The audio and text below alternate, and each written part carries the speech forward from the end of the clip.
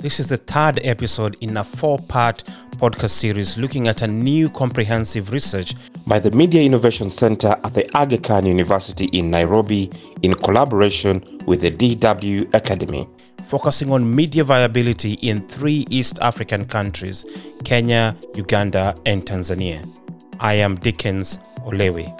In this episode, we look at internal and external threats against quality journalism. Thank you, Dickens, and it's good to be here. My name is Rose Kimani. I work for the Deutsche Academy as a project manager, and I was involved in this project, the research project that we are discussing today, as one of the people managing the research, and I'm happy to present our key findings, which we have gathered over the past 2 years. So on this episode, we are talking about journalism quality. So maybe I would just say that we looked at journalism quality in terms of looking at what are the resources dedicated to news production? Is there editorial independence? Is there commitment to production of quality content? What are journalist salaries like? Is there fact-checking going on, and so on? And so we found that for organizations that reported that they were ensuring journalism quality by having all these aspects I've mentioned, there was a positive relationship in terms of innovation. For those that said that they had these practices in place, they also tended to be ranked as more innovative. And one thing that we also found that we found interesting was that both managers and journalists in Kenya, Uganda, and Tanzania are quite young. Less than a quarter are 50 years old per country. So then this suggests that news organizations are losing talent, they're losing experience, and maybe that journalism is not a sustainable profession in the middle age. And so then that makes us question how that would impact journalism quality. At the same time, we found that in the 3 countries, there was some pressure and intimidation on journalists, whether it's from advertisers, from government, from other funders. And in Kenya and Uganda, the more pressure and the more intimidation there was, the less likely the employees were to view their organization as innovative. But in Tanzania, there were very few reports of harassment and intimidation, and there wasn't a clear relationship between reporting harassment and intimidation and being innovative. And when it comes to payment, both managers and journalists agree that they are paid regularly in all 3 countries, but only a quarter of the managers and journalists agree that they are paid enough to attract and retain qualified journalists, and that they are paid enough to discourage unethical behavior. And the last thing that we looked at was organizational capacities, that is the ability of an organization to do a couple of things. So one of the areas we looked at was staff diversity. Are there many women? Are there people from marginalized groups in the media houses? And we found that most media organizations ranked themselves very highly in terms of this staff diversity. And yet in our findings, we found out that most of the journalists and media managers were overwhelmingly male. For the media organizations that answered, per country, about 2/3 were male and only 1/3 were female. And when it comes to media management, the number was even smaller. It's only about a quarter that were female and 3/4 that were male. And then one of the lowest ranked organizational capacities that we found was organizations developing cooperative partnerships or relationships with other media houses to share their resources and content, which then implies that media houses are not so much networking on the media landscape to ensure their own survival. And Joseph Elunya from the Center for Investigative Journalism in Uganda. The phrase quality journalism, what does that actually mean? How can I tell what quality journalism is? Well, when we talk about quality journalism, we would refer to a professional way which meets the required professional standards, ethical standards. That to me would be quality journalism. The journalism that leads to, practices the tenets of journalism, of independence in terms of quality, following up the way the story is is collected, gathered, if it's reporting from the field, does it meet the standards? Are all voices included? Is it balanced? That to me would be quality journalism. Okay, so if I hear you right, is that yes, journalism that meets the standards of reporting, but has a utility to it in the sense that it's has some impact in the society. Is that would that be a fair way of capturing what you've just said? Absolutely, yeah. Because journalism must actually exist to serve society.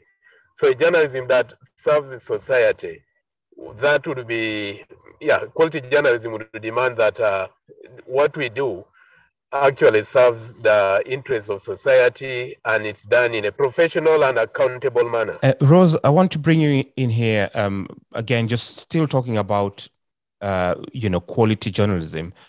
You have the research looks at external factors that might undermine or kind of almost prevent journalists to achieve the standards desired when producing content. So give us a sense of the experience of journalists in these in the three countries that the research looked into. What is the experience of a Tanzanian journalist compared to a Ugandan, compared to a Kenyan? Thank you, Dickens. I would say that we actually found it quite interesting comparing the international news reports versus the self-reporting that we got from journalists in these three countries. Because, for instance, both Kenya and Uganda reported that they had journalists who were arrested or physically attacked. And that is, for Kenya, this was about 40% of journalists. For Uganda, this was 52%. But in Tanzania, only 12%. When it comes to verbal threats, again, Uganda and Kenya had a high amount of this at almost 80% for Uganda and over 60% for Kenya, but Tanzania was just 29%. Then in both countries, there were the journalists reported that they either had to kill a story because of pressure from advertisers, or to publish a story, again, because of pressures from advertisers or funders. And they also had to either publish or kill a story to please political figures or not. So there is definitely external pressures from funders, from advertisers, and from politics. And the highest incidences that we got were from Uganda, followed by Kenya, and lastly, Tanzania. So in a way, we were surprised because we had thought that perhaps we would get an equal number or an equal percentage per country, but that was not the case. Joseph, you are an investigative journalist, and I'm sure you've had your fair share of intimidation and the pressure, either from the government or other agents linked to the government. How do you cope with that in your pursuit of staying true to the values and the standards that the profession requires of you? Well, when you look at in this report, when the picture of Kenya vis-a-vis the picture of Uganda, in Uganda it's quite tough. I remember an incident where I spent about 5 days in a police cell for a crime up to today I've never known about it, until the regional police commander accidentally chanced upon me during the morning parade when I was bare-chested, and he was able to identify me and ask me why I was there. So in Uganda, sometimes in pursuit of these stories, we meet a lot of challenges while pursuing some of these stories. And sometimes it reaches an extent where you have to choose sometimes between your life and the story. This, there are a lot of we face a lot of threats, especially if you're investigating security matters. Sometimes you get a very good tip on a security issue, and then you begin following it, and you reach a point where you're like, no, I think I cannot do this. I can't do this maybe when I am in the country. That is a fact. Sometimes we let go of some of these very, very good tips and leads that you get. And sometimes maybe the best you can do is to pass it over to other journalists, like maybe say the consortium of journalists, so that they can pursue it. There you're a bit, you're actually safe. So sometimes in pursuit of the truth, you want to report the truth that people would love to know, but sometimes you fail to do it. Just like I read in a paper, there is Onyango Bo, one of the top journalists in the continent. He wrote the other day that a paper like the Daily Monitor, when it marked 30 this year, but then it might die with some of the secrets. A lot of secrets that he knows, but it has never published. So in Uganda, the situation is,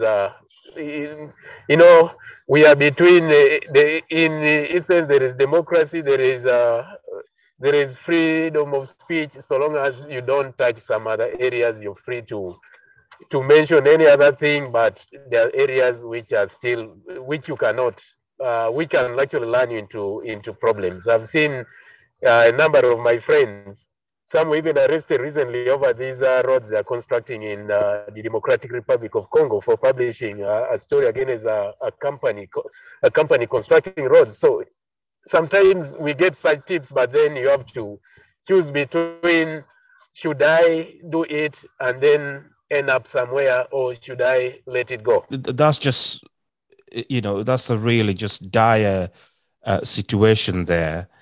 Rose, what are some of the innovative ways the newsrooms in the region are using to kind of, operate in these restrained environments? And as you rightly say, this is a very constrictive environment, and newsrooms are having to be more and more creative. And Joseph has already mentioned some of the ways in which they are surviving, such as giving tips to other organizations. But one of the things that we found was what I just mentioned, the cooperative relationships between media houses. Such that you have a network of journalists who assist each other as far as gathering stories is concerned, and going around such that if in Kenya there is an attack happening or there is pressure happening, then you could give the tip to your colleague in Uganda, who would cover that story without fear of having repercussions from the authorities in Kenya. And I think the other way that we have found, or one thing that we found in our research, is also like Tanzania has been very innovative when it comes to using the online platform and using it for whistleblowing, and going to the extent that you allow your users to whistleblow and maintain their anonymity. And even though government would ask for who the whistleblowers are, retaining that anonymity. And we found even in our research that one of the organizers of such a platform, Tony Mello, I believe, has faced arrest several times because of protecting the identity of whistleblowers. But this has also made sure that quite a number of scandalous stories are exposed, and this expands the journalistic freedoms even in dangerous times. Yeah. And let's talk about the other aspect, which is training and skills to actually produce the sort of journalism that we're talking about here, quality journalism.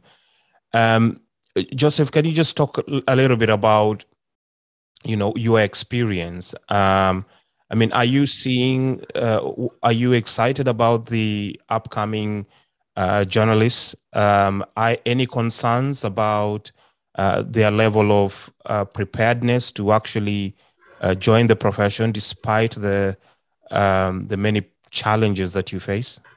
Maybe I need first to tell you, I worked in a radio station as a news editor.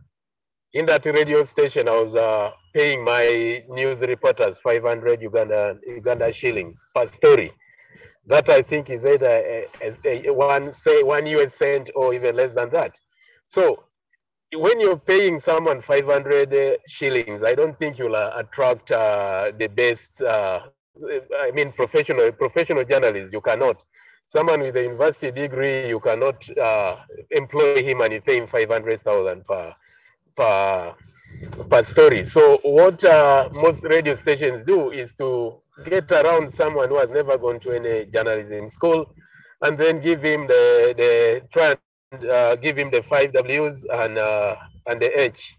When you give him the 5W and the H, and then he goes into the field. But now that kind of a person will not, the kind of news reports that person will be submitting is not a reports, a journalism that answers the so what. So in most cases, radio stations are actually, that's what's happening actually in all radio station.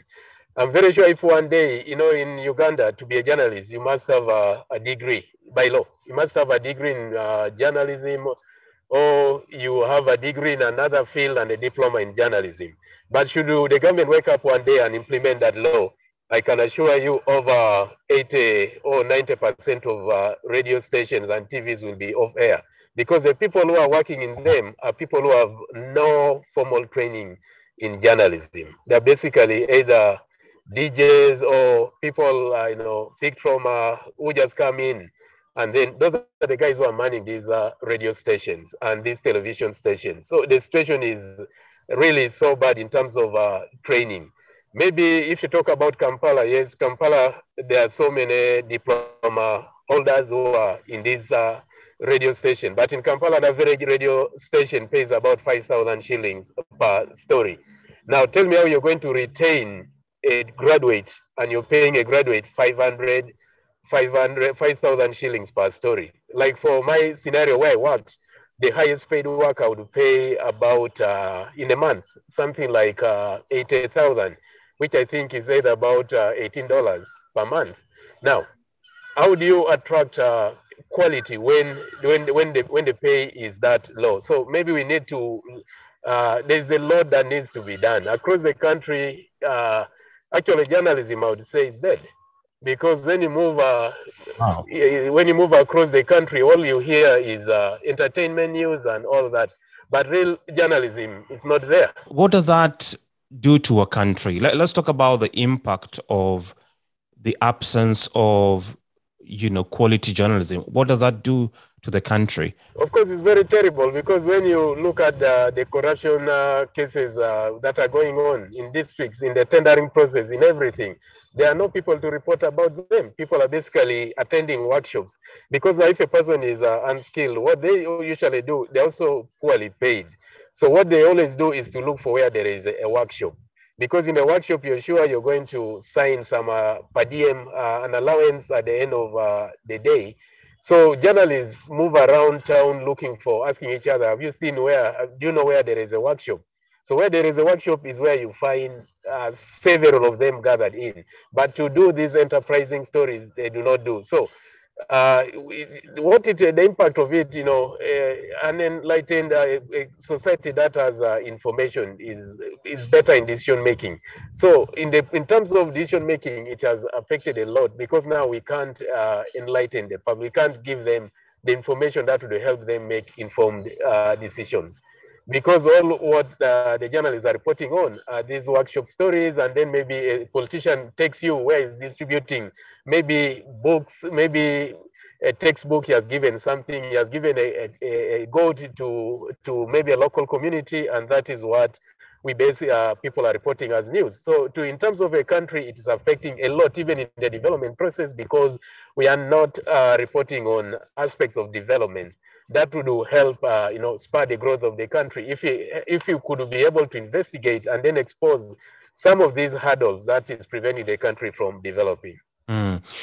Rose, I'm very much interested in your view on the same question, and also, the impact that the pandemic had on delivering quality journalism. Yes, definitely. Thank you. And I actually find it quite interesting that Joseph has mentioned the fact that the people now in the media industry are not necessarily trained. And this is an aspect that we were discussing quite recently, that the people who seem to be either anchoring or hosting a lot of programs, especially when it comes to radio in the Kenyan market, also tend to be not the trained journalists, but more of what we should call entertainers.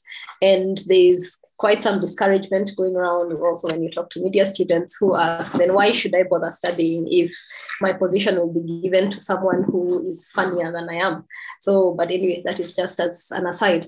And I think the impact of this low pay on quality journalism, Joseph has already outlined quite a bit. And I think the other thing would be that it also affects the slant of the stories or the kinds of stories that are covered, such that there is not much analysis that takes place. The stories are reported more in he said, she said format, but with no analysis about what does it mean for you, what does it mean for the citizens of this country, and how should we hold our leaders to account. And I'm glad that there are a few training programs coming up which are focusing on upskilling journalists who are already in the field, just on how to up their game, on how to make sure that they're reporting in a quality way, and just focusing on constructive journalism. And but this, of course, is still, the offer is quite limited still. I would say that it's not yet available in all 3 countries, but we are getting somewhere as well.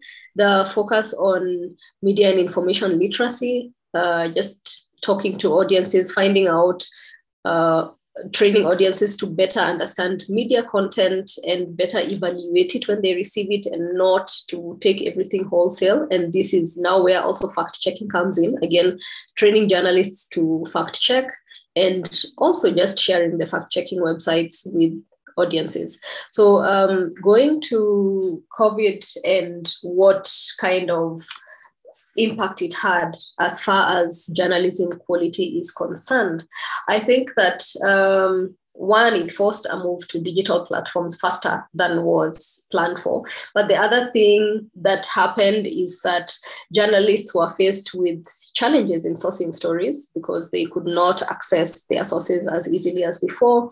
And what that meant was that the same people who were available for program A tended to be the same people available for program B. So there was a repetition of the same perspectives in news programs, which was unfortunate because especially in a pandemic, people need fresh information. They need, or actually not just a pandemic, in a crisis, people need fresh information. And this is the time when more voices were needed, but unfortunately there were fewer voices in news programs especially. There were also changes in procedures in media houses where we saw journalists reporting from their houses, from their kitchens, because they could no longer go to the office. And now this also exposed the nature of how we are doing in East Africa as far as equipment is concerned, that we may have good equipment in the media house, but not necessarily available to the journalists on the ground. Then there was also withdrawal of several programs and content because some advertisers pulled out. And this again led to a low morale for journalists. And at the same time, the journalists were having to work with fewer resources, but produce more stories. And at the same time, facing challenges in news gathering and sourcing. They were also dealing with changes in their work shifts, where you have to work longer shifts. And all this led to quite an amount of pressure on journalists. And one of the impacts that we are seeing now is a rise in mental health issues among journalists, so to speak. But at the same time, it was a small cloud, a small silver lining in the cloud is that now I find that there are more forums where journalists are willing to talk about mental health and just talking about how do we take care of ourselves, even as we try to serve society in telling them what is happening around us. So there were quite a number of minuses with the pandemic, but I think it also stretched the capacity of journalists. And we look forward to seeing how things evolve as we move into the post-pandemic world. Well, as you're reading the highlights, one of the things that you mentioned was diversity, where many newsrooms are still male-dominated. What is the barrier, Joseph? Why are newsrooms not diverse? Why are we not seeing newsrooms reflect the societies that they cover? Maybe one would be in terms of resilience. Actually, men, based on, I have worked both up country and I've also worked in Kampala. But now when you got up country, women tend not to, women cannot persevere to this kind of a situation where you're paying someone maybe $15 in a month. And despite being paid $15, we expected them also to work like people who are well paid. Sometimes traveling into those very harsh environments, at times you can get, women do come, but after 1 or 2 or 3, 4 months down the road, they take off. Yes, I think it's important to also realize that women face additional barriers apart from what you've mentioned about the repressive, let's say, repressive regimes. The same women will be competing with men who may not have to deal with issues of sexual harassment, who may not have to deal with particular threats to them and their safety. So I think that we need to also keep in mind that there are extra barriers that women face in this profession. What external support is probably the media innovation at Aga Khan looking into around trying to get more women, not just in Uganda, but probably across the region, to join newsrooms, and also engaging newsrooms leaders to ensure that newsrooms are safe spaces for women to join? I mean, are there any reach outs that you're doing that you'd like to share? Yes, actually, the Media Innovation Center, which is part of who spearheaded this research at the Aga Khan, has been funding innovators for the past 3 years now.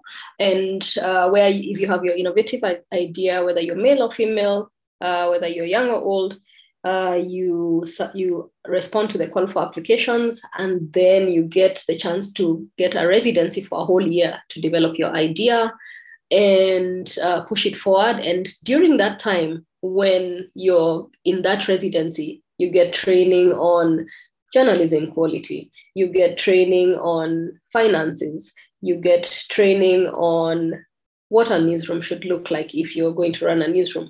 You also, recently we also had a forum where the women innovators sat together and just talked about the special challenges that they face in the media industry, in the innovation industry. The Aga Khan University also offers training programs specifically for journalists, part of which I had already mentioned. And they also offer a training for media managers on running newsrooms of the future. And it's a whole 1-year program where media managers log in and get to exchange ideas and get to challenge themselves on what practices are there in their newsrooms and what are they doing better that they can do. At the same time, as part of this project, we have what we call media viability consultancies, where there are particular people who have been trained in Kenya, in Uganda, in Tanzania, to evaluate media houses and to sit down with media managers and media staff to look at media houses and see where are we as far as our innovativeness is concerned, where are we as far as our gender policies are concerned, and how can we develop some of these documents, how can we implement some of these policies in our media houses. And so these media viability consultants are actually available to media houses at a fee, and if one is interested, they can reach out to us. And the viability consultants are there to support media houses in the long term on their journey to making sure that they remain viable in this quite challenging media landscape that we are facing in East Africa at the moment, or actually globally, not just East Africa. Thank you for that. I think my main takeaway from this is, when we talk about innovation, it's not necessarily those shiny, tech gadgets and platforms, but more, it should be, going back to the basics, great storytelling in ways that engage and also relate to the experience of the people that media organizations are reporting on and are reporting for, and that there will be rewards in terms of trust and probably in the long run, subscriptions as well. Joseph, I'll just give you 1 minute, if you don't mind, to kind of respond to that as we close. Well, not all is lost, especially I also do lecture, but when you look at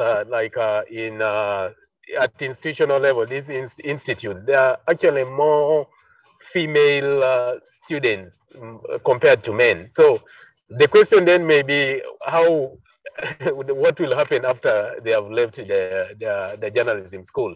But when you look at in most institutes in Kampala, there are more female journalists compared to the men. So maybe the future may be in maybe 3-4 years, we may find more female journalists in the field. However, what I've also noticed is that many of them do not wish to do reporting. All of them, when you talk to them, they're like, I want to do public relations. That is what is in their mind. So it is quite still a challenge.